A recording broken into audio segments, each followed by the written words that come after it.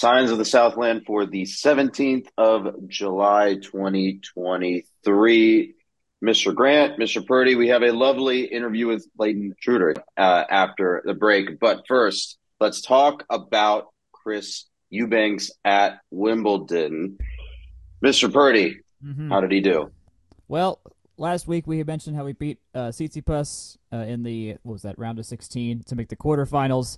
And they played last Wednesday, so that was 5 days ago. And he was playing Daniil Medvedev, the next best guy in line before Djokovic and Alcaraz, and that went to 5 sets. And right at the fifth set started when he kind of started tailing off. He had a crap ton of winners, though. I think he has somewhere in the highest number of winners, if not the most winners, through that round in a Wimbledon history so far. He was serving out of his mind, even against Medvedev as well. Sadly, I was on the way to Nashville and missed the party that Georgia Tech, the Institute, threw at Coda to watch that match. It was a 10 a.m. match, and so everyone's already on campus working. That's there in the summer, and so they used the big screen there. If you haven't seen been to Coda, they have a little courtyard and they have this super super wide screen. And so apparently from a friend of mine who was there, they said near the end of the match there was 400 people there. So it was a serious crowd for a Wimbledon as big of a Wimbledon watch party as Atlanta's probably had in a long time. You win that on a technicality, James. Very very specific thing there, but I mean it was. I think it was really cool just to see that was happening, and Eubanks was able to get a lot of home support based on the articles I read and just how his response was. He was deservedly shocked at the amount of response coming, but he was saying this is the best tennis he's ever played. So. And everyone does have the chance to see him this coming weekend. He is playing the Atlanta Open, which happens. Shoot. Yes, he is playing Atlanta. He is not playing the Newport tournament, which is on grass. So he's going to play hard court this weekend instead. I will not be here, so I will not be watching this, sadly. But if you're in town, definitely go to the Atlanta Open because there's already a lot of cool players that come usually. So if you haven't been to the Atlanta Open, it's a fun little tournament. Yes, it gets a little hot because there's no roofs and it's at Atlantic Station. But if you want to see some pro tennis for not that expensive, that's your opportunity. Your only requirement is to root against John Isner. But just to circle back onto Chris Eubanks for a bit, a couple of notes that came out of the tournament. I wanted to mention that he had Medvedev on the ropes. They went to that fourth set. I think it was a fourth set tiebreak, right? No, it was the fourth set tiebreak. He had Medvedev on the ropes going, and it took a Herculean effort for Medvedev just to send it to a tiebreak in that set because Eubanks was 2-up and serving well, and then Medvedev started to see the serve and position himself properly. I think the announcers made a really good point about Medvedev moving in closer so he could get more power on the returns and more direction. Yeah. And it was just sort of a Pyrrhic victory from there, or moral victory. Moral victory is the word I want to use. He won that fourth set tiebreak 7-4, but then 6-1 in the fifth set. So it was after that tiebreak that was the emotional. Yeah, that was it. Seemed. Yeah, it was it's one of those just very emotional sets, and it's just hard to come back from. The other note is he's up to, I think I saw 31st in the ITP rankings. ATP, one of the ranking systems. I'm going to get the college and the professional ones confused because we talk about ITP, ATL. Just Atlanta born and bred. Out there, you'll get there eventually. Exactly. But he is up to 31st in the men's professional tennis rankings, whatever they are called. So there is the ATP rankings. So there is some. So he's. That's just over 2 tournaments, right? He won in Mallorca, and then he went to the quarterfinals of Wimbledon. Yep. He's now well into the top 100. So I think, Jake, you were saying he gets Wimbledon tickets for life for free or something like that? Top 8. Was it you I was talking to about top this? 8. Yeah. I think it's for life, yeah. That's a big deal on Twitter. I don't know why I'm still on that app, but that's how I remember that Clayton was writing a new book. So, I guess it's not all bad. We'll get there. Couple more news items. Don't spoil my segues, my guy. That's my job. That's my job. It's been a long time of us doing that. Come on. Woof. Let's head over to the basketball court real quick. Ibrahim Asako of Guinea has signed a grant in aid to come to Georgia Tech. He was a 6'6", or he is a 6'6" small forward from Markham, Ontario. He's one of the best three prospects from Canada. So another seems like a big prospect for Damon Stoudemire as he Yeah. begins to put together his inaugural season roster. Jack, do you have any more on this one? The recap that Tech posted, that Stoudemire said that he liked his defensive ability, which certainly would be a welcome sight for us after last year in some of those games. And he likes his scoring ability, which is good. So I mean, if he's 6'6", small forward, that's the kind of frame that you wanted that guy to be versatile. He's going to be that specific frame and play that position anyways, and definitely play defense if you're going to be on the forward spot. So, yeah, we'll see how it goes. I haven't looked too much into his stuff and whatnot, but yeah, he's from Guinea and then was playing high school ball at a prep school in Canada over the last year or so. Someone in our writers room made a comment that Stoudemire was a pretty small player in his day compared to the normal NBA, but now he's just recruiting massively tall dudes. Yeah, yeah. Which is just it's a great bit of irony. But I think one of the things that we've commented on historically about Georgia Tech men's basketball is that they lack size. They lack definitive size, right? So we will be dunking the basketball this year. That is a thing we didn't really do this past year was dunks. When we had Moses Wright, there was just dunk after dunk every game. Moses Wright and Jordan dunk. Usher too had a lot of dunking ability, but yeah, that definitely not something that's been in Georgia Tech's game for a while now.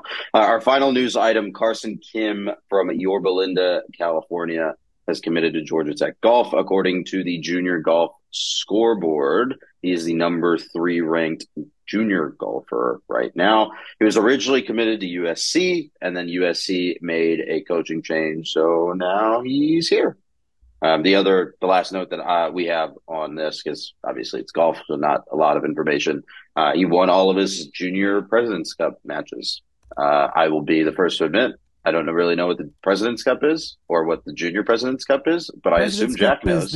Yes, that is it's so how the Ryder Cup is U.S. versus Europe. The President's Cup is U.S. versus everything that isn't Europe. They could have found a different name for that, I feel like. So you usually get a lot of Aussies and some South Africans and Koreans. That's generally how those rosters get made up, and some Japanese players. Makes sense. I think that's about it for news. Mr. Grant, would you like to introduce our guest? Absolutely. Those who have been listening to our podcast I was going to say we didn't interview you that long ago, Clayton, but I guess it's been at least like 2 years because Jack definitely was not around. And it's been at least a minute. But for those that don't remember, we have today Mr. Clayton Truder. He of the, dare I say, anthology of Atlanta professional sports, Loserville, back yet again to talk about another book. Clayton, how you doing today? Doing great. Thanks for the kind words about Loserville, and I appreciate you guys all looking into it. Yeah, I'm glad it's perceived that way now. That's awfully nice. I mean, top to bottom, there's really nothing else that does quite what it does. So I got to give you props for that, and I want to thank you for coming back on. But new book. It's not Atlanta, but what's the hook? It's not Atlanta. It's a Boston book. I lived in Boston for many years, and that's where I came up with the idea for it. It's called Boston Ball. Rick Pitino, Jim Calhoun, Gary Williams, and the Forgotten Cradle of Basketball coaches. When I was living in Boston, I realized that kind of low-key, 3 different Boston basketball programs, all at the same time during the 1980s, had coaches that ended up in the Basketball Hall of Fame. Jim Calhoun coached at Northeastern, which everyone called Northwestern at the time. You had Rick Pitino coaching at BU, and you had Gary Williams coaching at BC. They all went elsewhere to bigger programs and had fantastic careers. So I got the idea to write a book that talked about all 3 of these guys, their emergence as coaches happening simultaneously, how they developed their approach to recruiting, their strategies on the court, and how it in many ways differed greatly from what was happening in college basketball at the time. These are all guys that adopted very much a run and gun, pressing, trapping kind of attack. College basketball by the end of the 1970s had become very big man dominated. The problem was these guys were all coaching in fairly small programs and couldn't lure Bob Lanier or Artis Gilmore or Bill Walton to come there. So they built around small guys and played very aggressive styles of basketball, which had not been seen for many years. That, in many ways, had been the style of basketball in the northeast corridor of the country, dating back to the 30s. But as the big man emerged as the centerpiece of college basketball, that style dissipated a bit over time. They helped bring it back, and in many ways, this is an origin story for modern college basketball because all of those coaches adopted this style in their jobs at UConn with Calhoun, in for Pitino in several places, and with Gary Williams at Maryland. They all played very aggressive styles of basketball, and it led them to 6 national titles, 14 Final Fours, and over 2,500 wins among the three of them. Nice. That I mean, that sounds like a great synopsis of the book. It's not out till November, correct me there? November 1st. You can pre-order it now, and I can provide you information on getting a very nice 40% off discount much later in this process. I was going to say we'll do that at the end, but and we appreciate the synopsis in advance because that's how we turn listeners into buyers. But how'd you go from Atlanta and all the time you spent on Loserville? If I recall, that was your master's thesis, PhD It was my thesis? doctoral dissertation. It took a decade to do that. Whew. Okay, yeah. So how'd you go from writing a real thick book to the Cradle of Coaches and writing a book about Boston basketball? Because it feels like it's been a quick turnaround here. It's all because of COVID. I turned in the final version of Loserville on June 1st, 2020, and there was still a lot of being at home at that point. And I got the idea that I wanted to write another book, and if I didn't start immediately, I would never do it. So I pitched my agent on this idea, and he got me a book contract, and I got to work.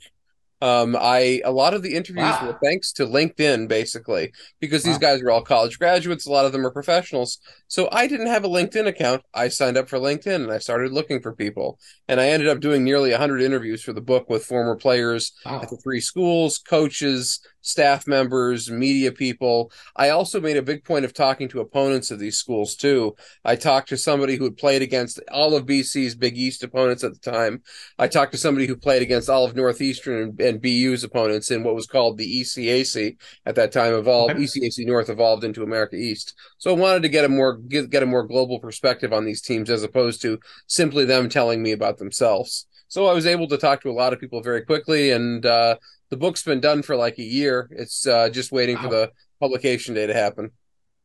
That's exciting. I'll save my related question for the very end because I feel like it segues us out a little bit better.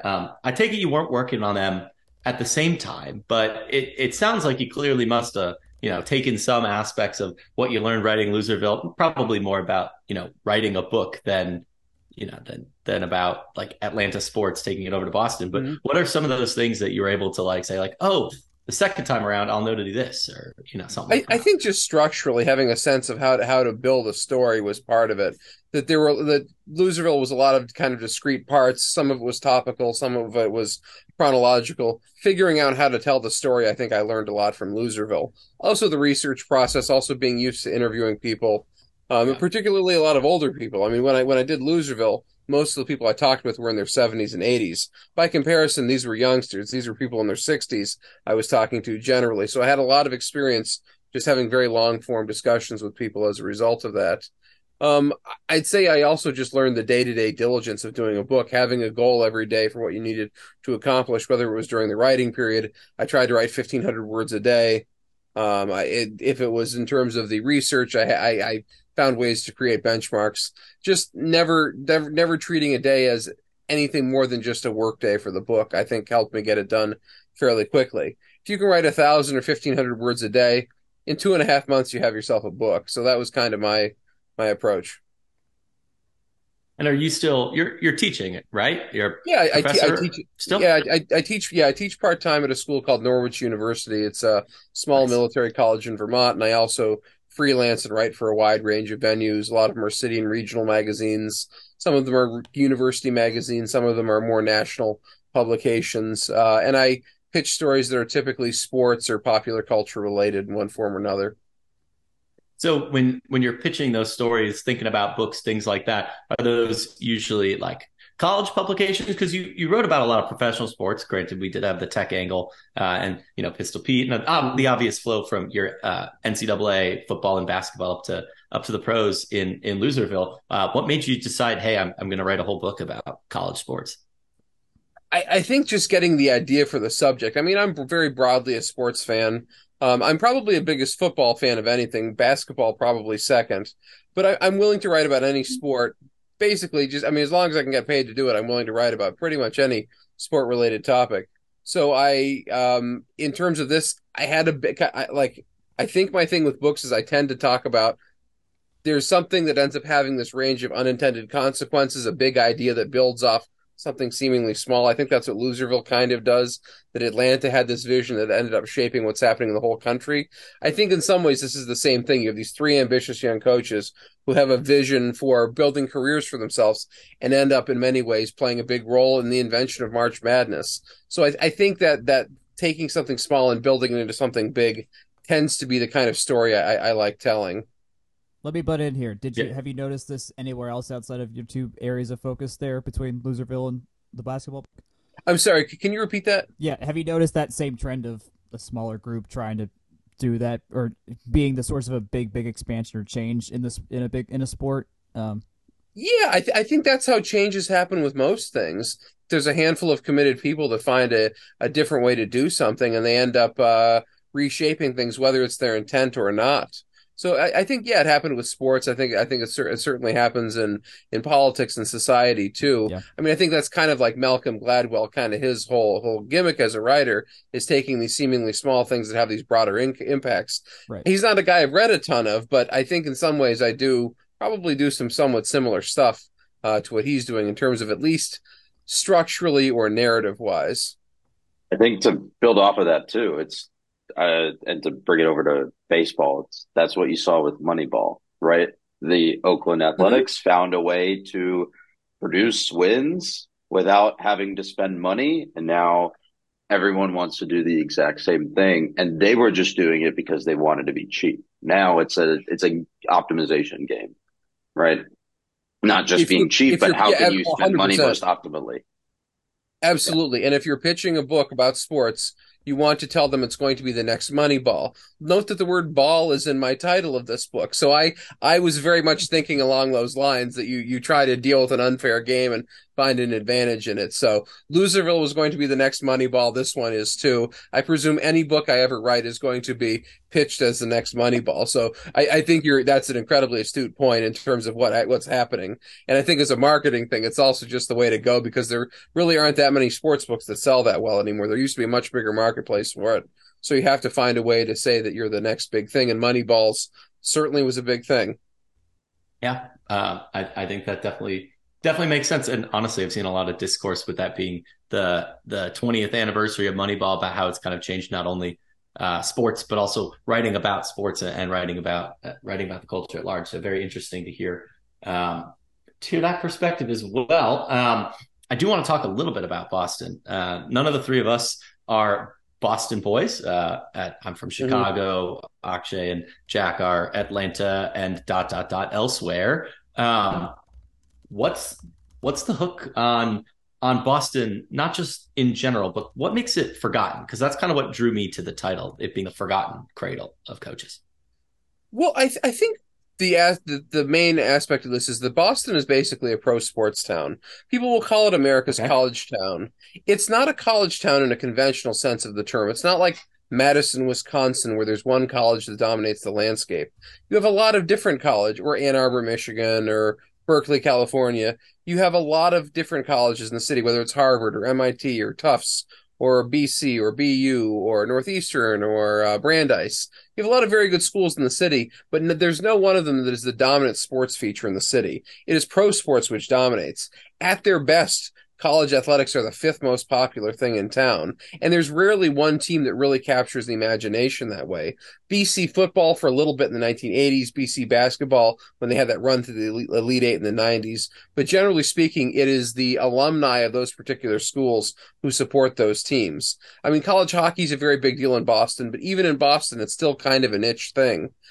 So I think it's a lot of schools with relatively small fan bases fighting for table scraps in a market that's very much dominated by four pro sports teams.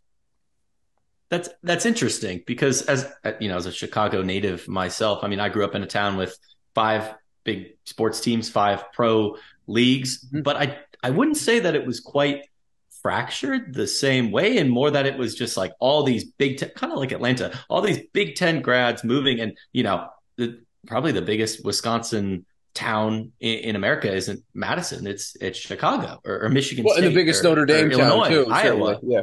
Yeah.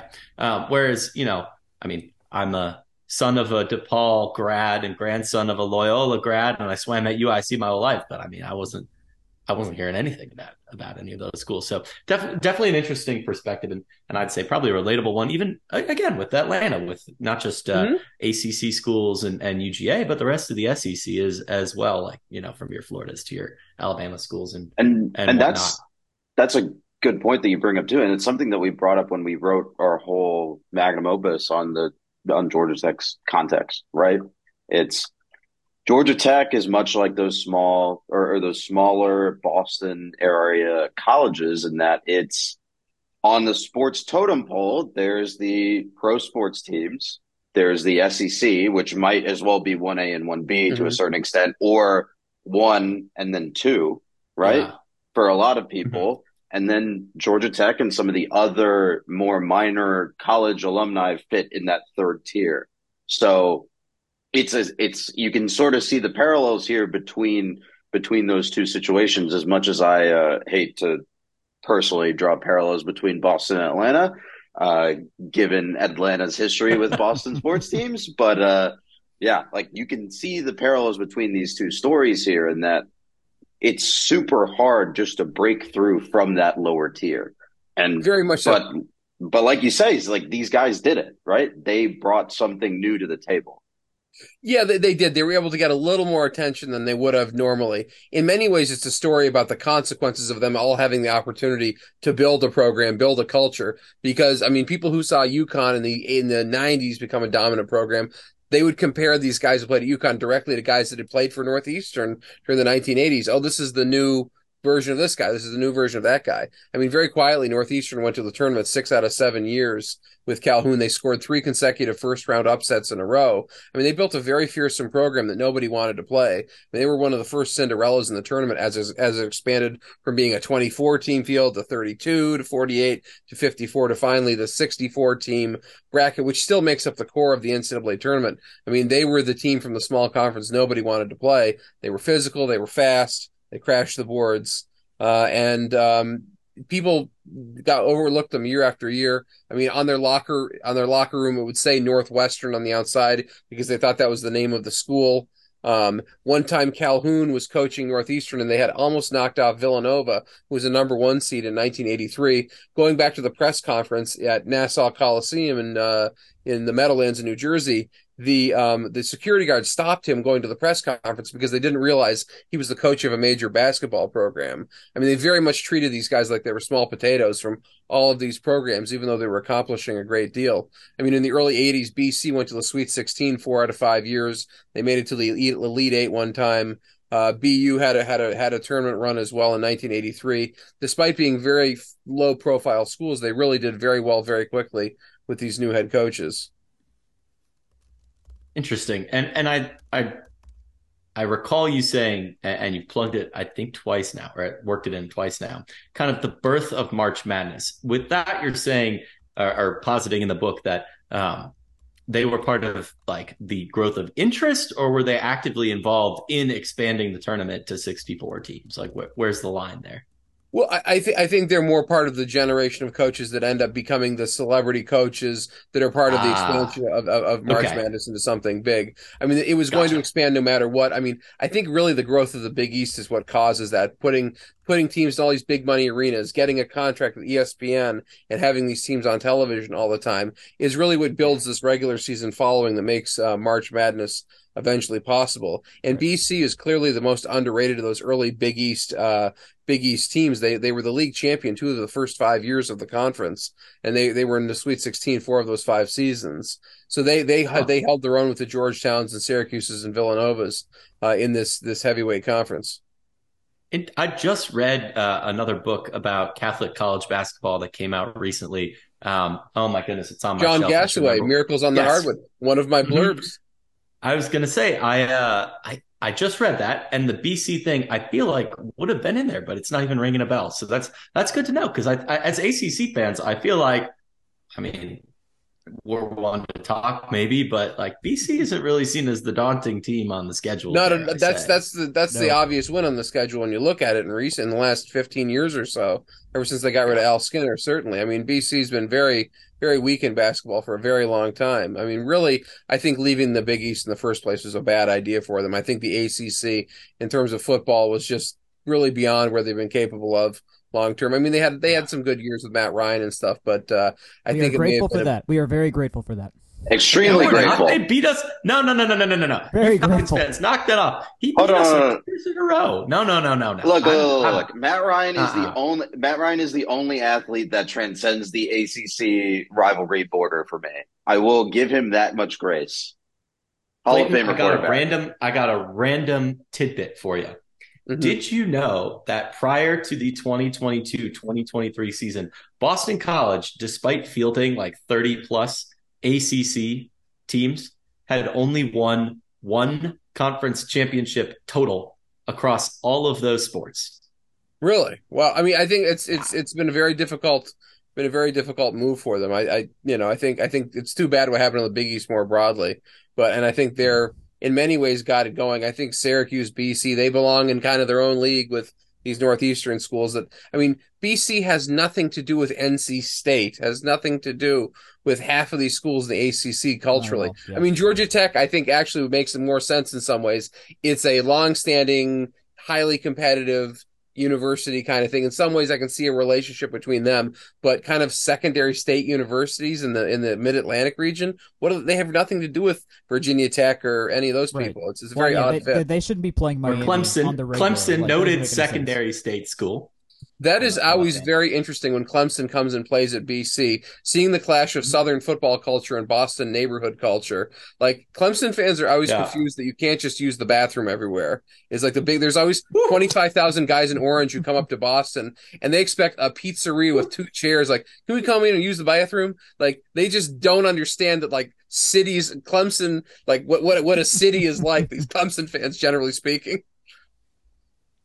Oh, that's going to be a hoot with some listeners for sure. I'm We're going to sure. keep that one in. They'll love it. I mean, I don't know. So Anyways, sometimes you need to rile people up for the listens. That's what all publicity And I is have good great publicity. admiration for Clemson's diehard support because until the last 15 years, Clemson did not deserve the fan base they had. I mean, they've been great in recent times, but there were 20 years where Clemson was 7-5 all the time. They had a Yeah. football fan base like they were winning the national title every year.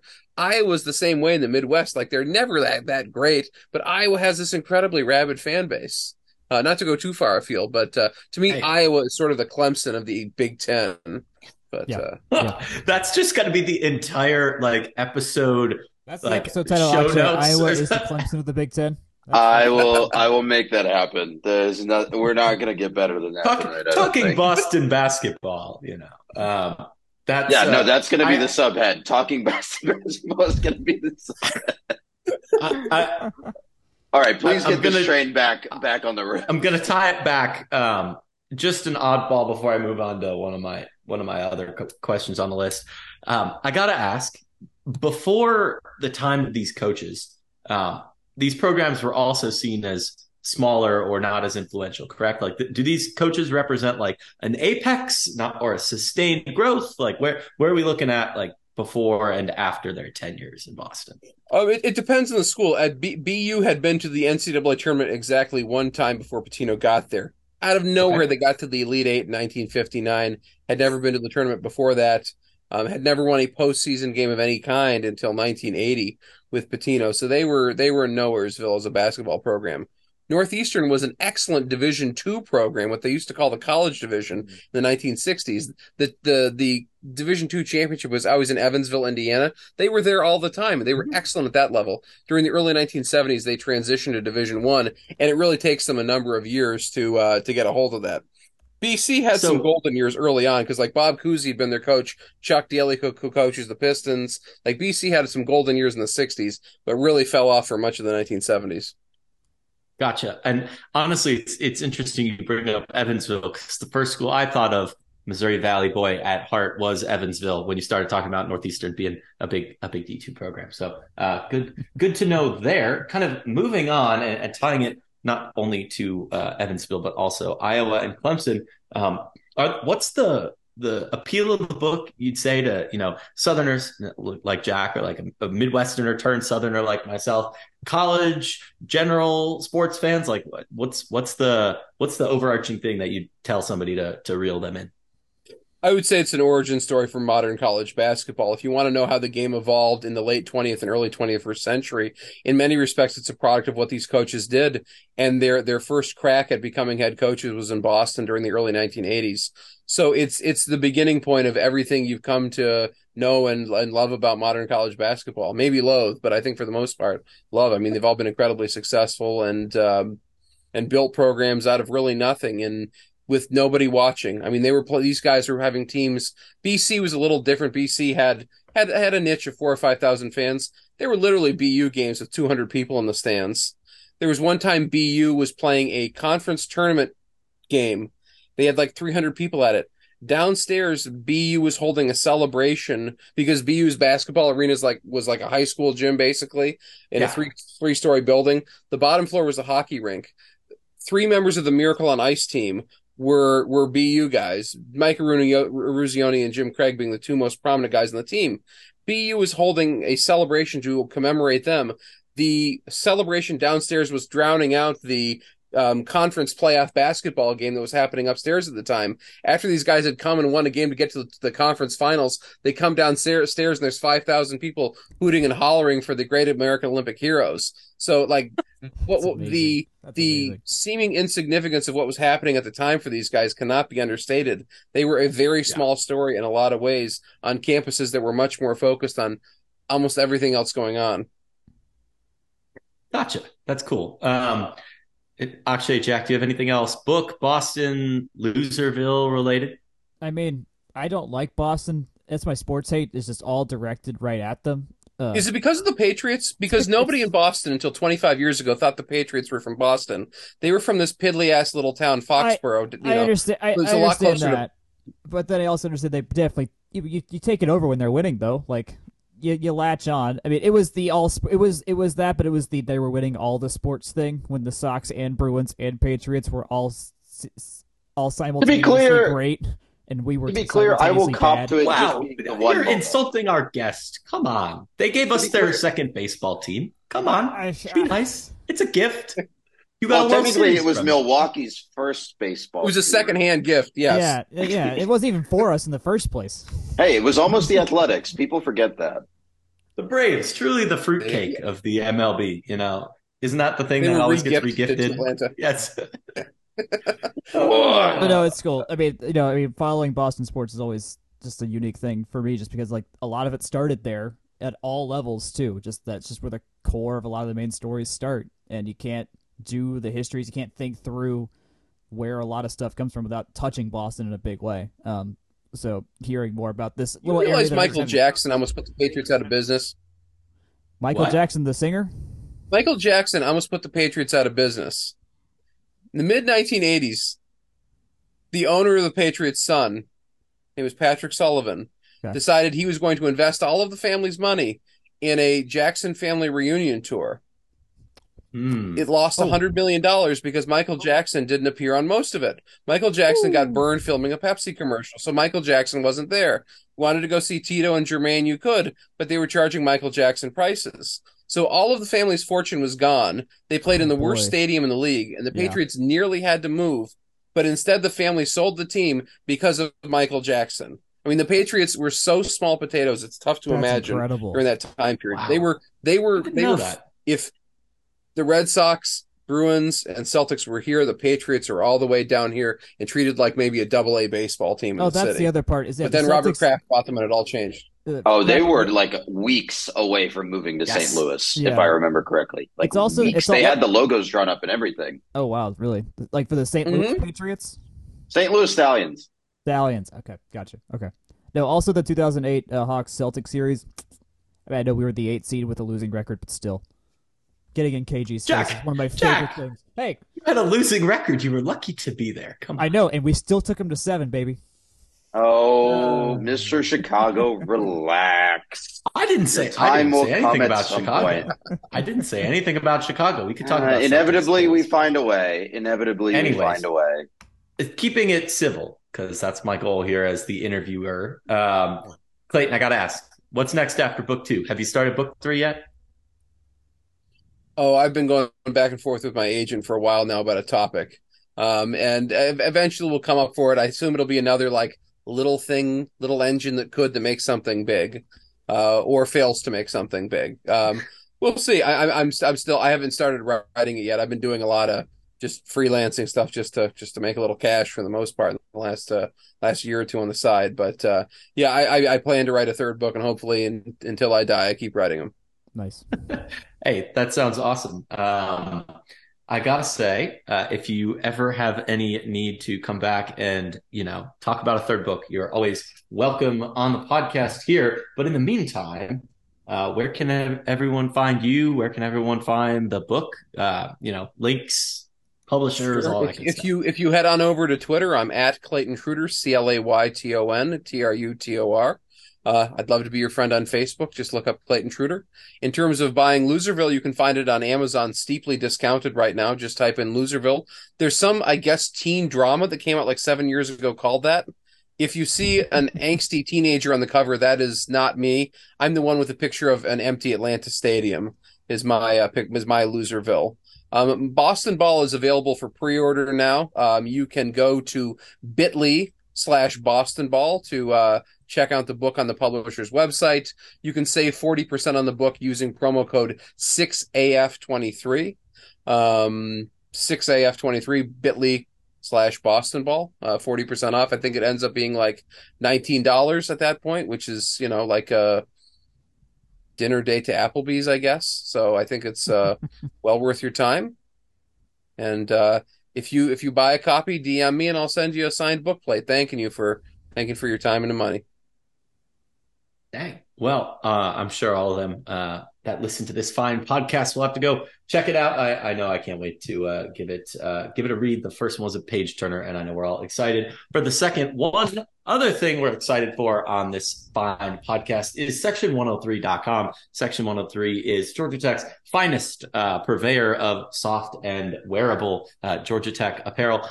I'm back in my section 103 this week after a home run derby related hiatus. Last week, the THWG shirt is truly one of my favorites. It fits great. It wears great. It's very soft. You really can't go wrong with any of it. Last week, Joey mentioned the Juniors Grill shirt, and I mentioned the North Avenue Trade School Seal shirt. This week, I am going to plug the Tech Zip hoodie because that is in my closet. It's probably the thing I wear the most outside of my everyday work clothes and that kind of thing. And you can find it and so much more great Georgia Tech stuff at section103.com. Keep an eye out there into this coming season for all the latest and greatest gold, white, official GT logos and all that from section103.com and at section103 on Twitter. Gents, you've had me do a lot of talking tonight. I don't usually steer the episodes, but before we go, I'm going to get in one more because even though there is not much news, history trivia stops for no one. With Clayton on this week, he requested a Pepper Rogers related question. So on the fly, I found one. I think it's pretty interesting. So without further ado, I'll set it up.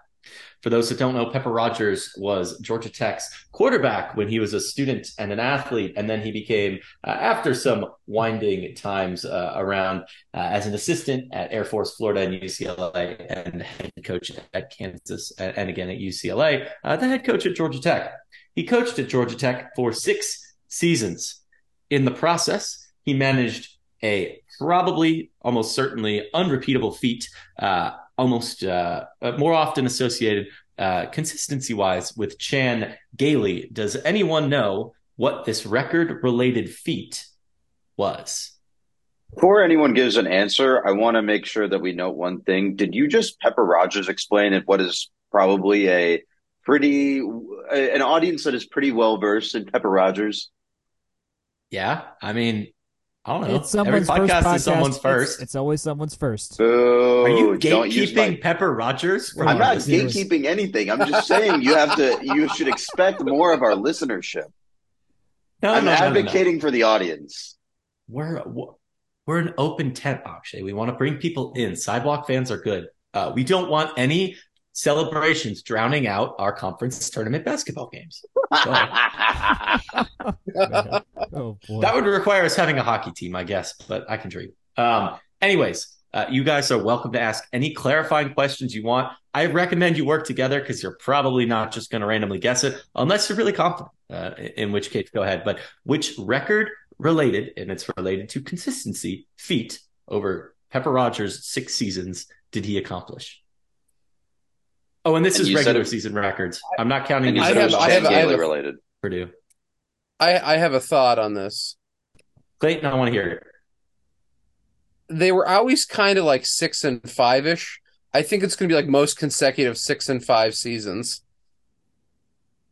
I don't think that you're on the wrong path. It's not just 6 and 5, though they did go 6 and 5. Let me see, in 2 of his seasons. It is related to consistency in that record, though. I'll give you guys like 2 more guesses because it's so close. It's almost like 5 lost seasons specifically. Nope. It is tied to his record. Akshay, do you want to give it one more guess? Otherwise, I'll throw it out there. You said it was Chan Gailey related, so it has to be something having to do with hovering right around 500. Yes. And I'm going to assume that it is like the longest streak of like either 500 seasons or hovering right around 500 seasons pre-Chan Gailey. You know what? I'm going to give y'all the collective credit because Clayton, you got close. Akshay, you added, I think, an important little nuance because it's not 6 and 5 all in a row. I do want to be clear about that. What it is Pepper Rogers managed the almost unrepeatable feat of having the exact same regular season record for 3 seasons in a row repeat. So he went 6 and 5. And then the next year in 1975, he went 7 and 4. And then the next year he went 4 and 6. And then in his 4th year, he went 6 and 5. Yep. And then he went 7 and 4 with a bowl loss to Purdue in the Peach Bowl. And then he went again 4 and 6 and 1. Sorry, 1976 was 4 and 6 and 1. In case I only said 4 and 6. But yes, so Pepper Rogers posted the exact same record pattern of 3 seasons again in a row. Oh, there's no way that's ever going to be repeated. The probability of that is extremely low. Yes. Hey, we just get. I feel like Kansas could go 0 and 12, 1 and 11, 2 and 10, and then go back to 0 and 12. I feel like they would be capable of this. Another Pepper Rogers former team. There you go. Yeah. But yes, I made that up on the fly, which I think found that out on the fly, which not made it up because obviously it existed and it's been there that way for 50 years, good, but yeah. not bad. Couple other Pepper Rogers facts for you. For those who don't go diving into his stats all the time, it's worth noting he was 522 overall with that 34, 31, and 2 record. Against current ACC teams, he went 10, 8, and 1 for a 553 win percentage, including multiple wins and no losses against UVA and Miami, also going 1-0 against FSU. He was not very good against Duke or Pitt or Clemson. He went 1-2-1. He went 9, 13, and 1 against current SEC teams, including 3 and 3 against Auburn, 2 and 4 against the school in Athens, and 2 and 3 against South Carolina. Yeah. You've also forgotten one important record for him. He's also 0 and 1 versus the state of Georgia. Oh, In lawsuits. Thank you. Boy. Thank you. I'm actually I had to fire that off before I confirmed who actually ran the lawsuit. So I think that should be the name of the episode. 0 and 1 versus the state of Georgia. State of Georgia. Man, I thought I might get something out of the fact that he beat Notre Dame, but then I realized he also lost to Notre Dame 5 times, and I was like, that's not going to make for a good He lost comeback. the Rudy game. The reason there's Yes, a he Rudy did. movie is because of Oh, Georgia he's the Tech. guy. Yeah. He's the coach for that Yeah. game. Okay, okay. Speaking of Notre Dame and Georgia Tech, Clayton, did you know that what's his name? Frank Leahy? Frank Leahy. Yeah. Yeah, he almost died on the sidelines in a Tech Notre Dame game. Really? How? Yeah, he was not doing so good. I guess he kind of old, and they brought in a priest to read him his last rites and everything. So, but he didn't die. So, wild That would Georgia be a Tech really fact for you. dramatic halftime. Yes, but that's That would be why even I better than brought it Win One up. for the Gipper. Yeah. I was going to say you got a lot of legendary Notre Dame drama, but that might take the cake, and almost no one knows Yeah. about it. So there you go. I do have to issue a small correction. It was Pepper Rogers' lawsuit was not against the state of Georgia. It was Oh, versus specifically the Georgia Tech Athletic Association because it is a private entity and not a school, which would have been public and referred to the university system of Georgia. dang it. 0-1 versus the state of Georgia should be a #1 country song. That does sound like Yeah, but like the problem is where it would be recorded, mixed, and distributed from, which is something that we can't abide by. I gotta say one more thing, just to bring it home on the Frank Lee thing. Notre Dame won that game. They were the #1 team in the country. So even though their coach almost died in the middle of it, they did win that football game. So And there you Frank Leahy go. coached at Boston College. And the Mhm. BC Notre Dame trophy is called the Frank Leahy Trophy. Wow, I didn't know that. And Okay. BC takes that rivalry incredibly seriously, and Notre Dame treats it as being roughly like Purdue or something. It's fairly low on their list That of makes major sense. games. That makes sense. That Frank Leahy game was the first loss Georgia Tech had in quite some time. Actually, they were 4-1 going into that game in 1953, and you might know 1952 as the year in which they went undefeated and untied, and to win a national So title Pepper the year Rogers played in before. that game because Pepper Rogers is there in the early 50s. Okay. Yeah, He's just 19, Forrest Gump, 19 isn't he? Yep, 1951. They also did not lose a game. They were untied, so that was their first loss since November 18th, 1950. So there you go. A lot of history today, but it's the middle of summer, and so I'm going to indulge myself. I think that's all I've got, gents. Have I forgotten anything? No. Akshay's shaking his head no There was only 3 vigorously. pieces of news Um, this week, and they were just, hey, these guys showed up. So, yeah, we might have It's a another slow interview next period. week. TBD. We're working on that, and by that I mean I'm working on that. I will. If there's an interview next week, everyone will be like, "Oh, Jake did it," and if he didn't, it's not my fault. Blame someone else. We could have an Personal all Clemson accountability. episode. I could come on and talk Clemson for an hour.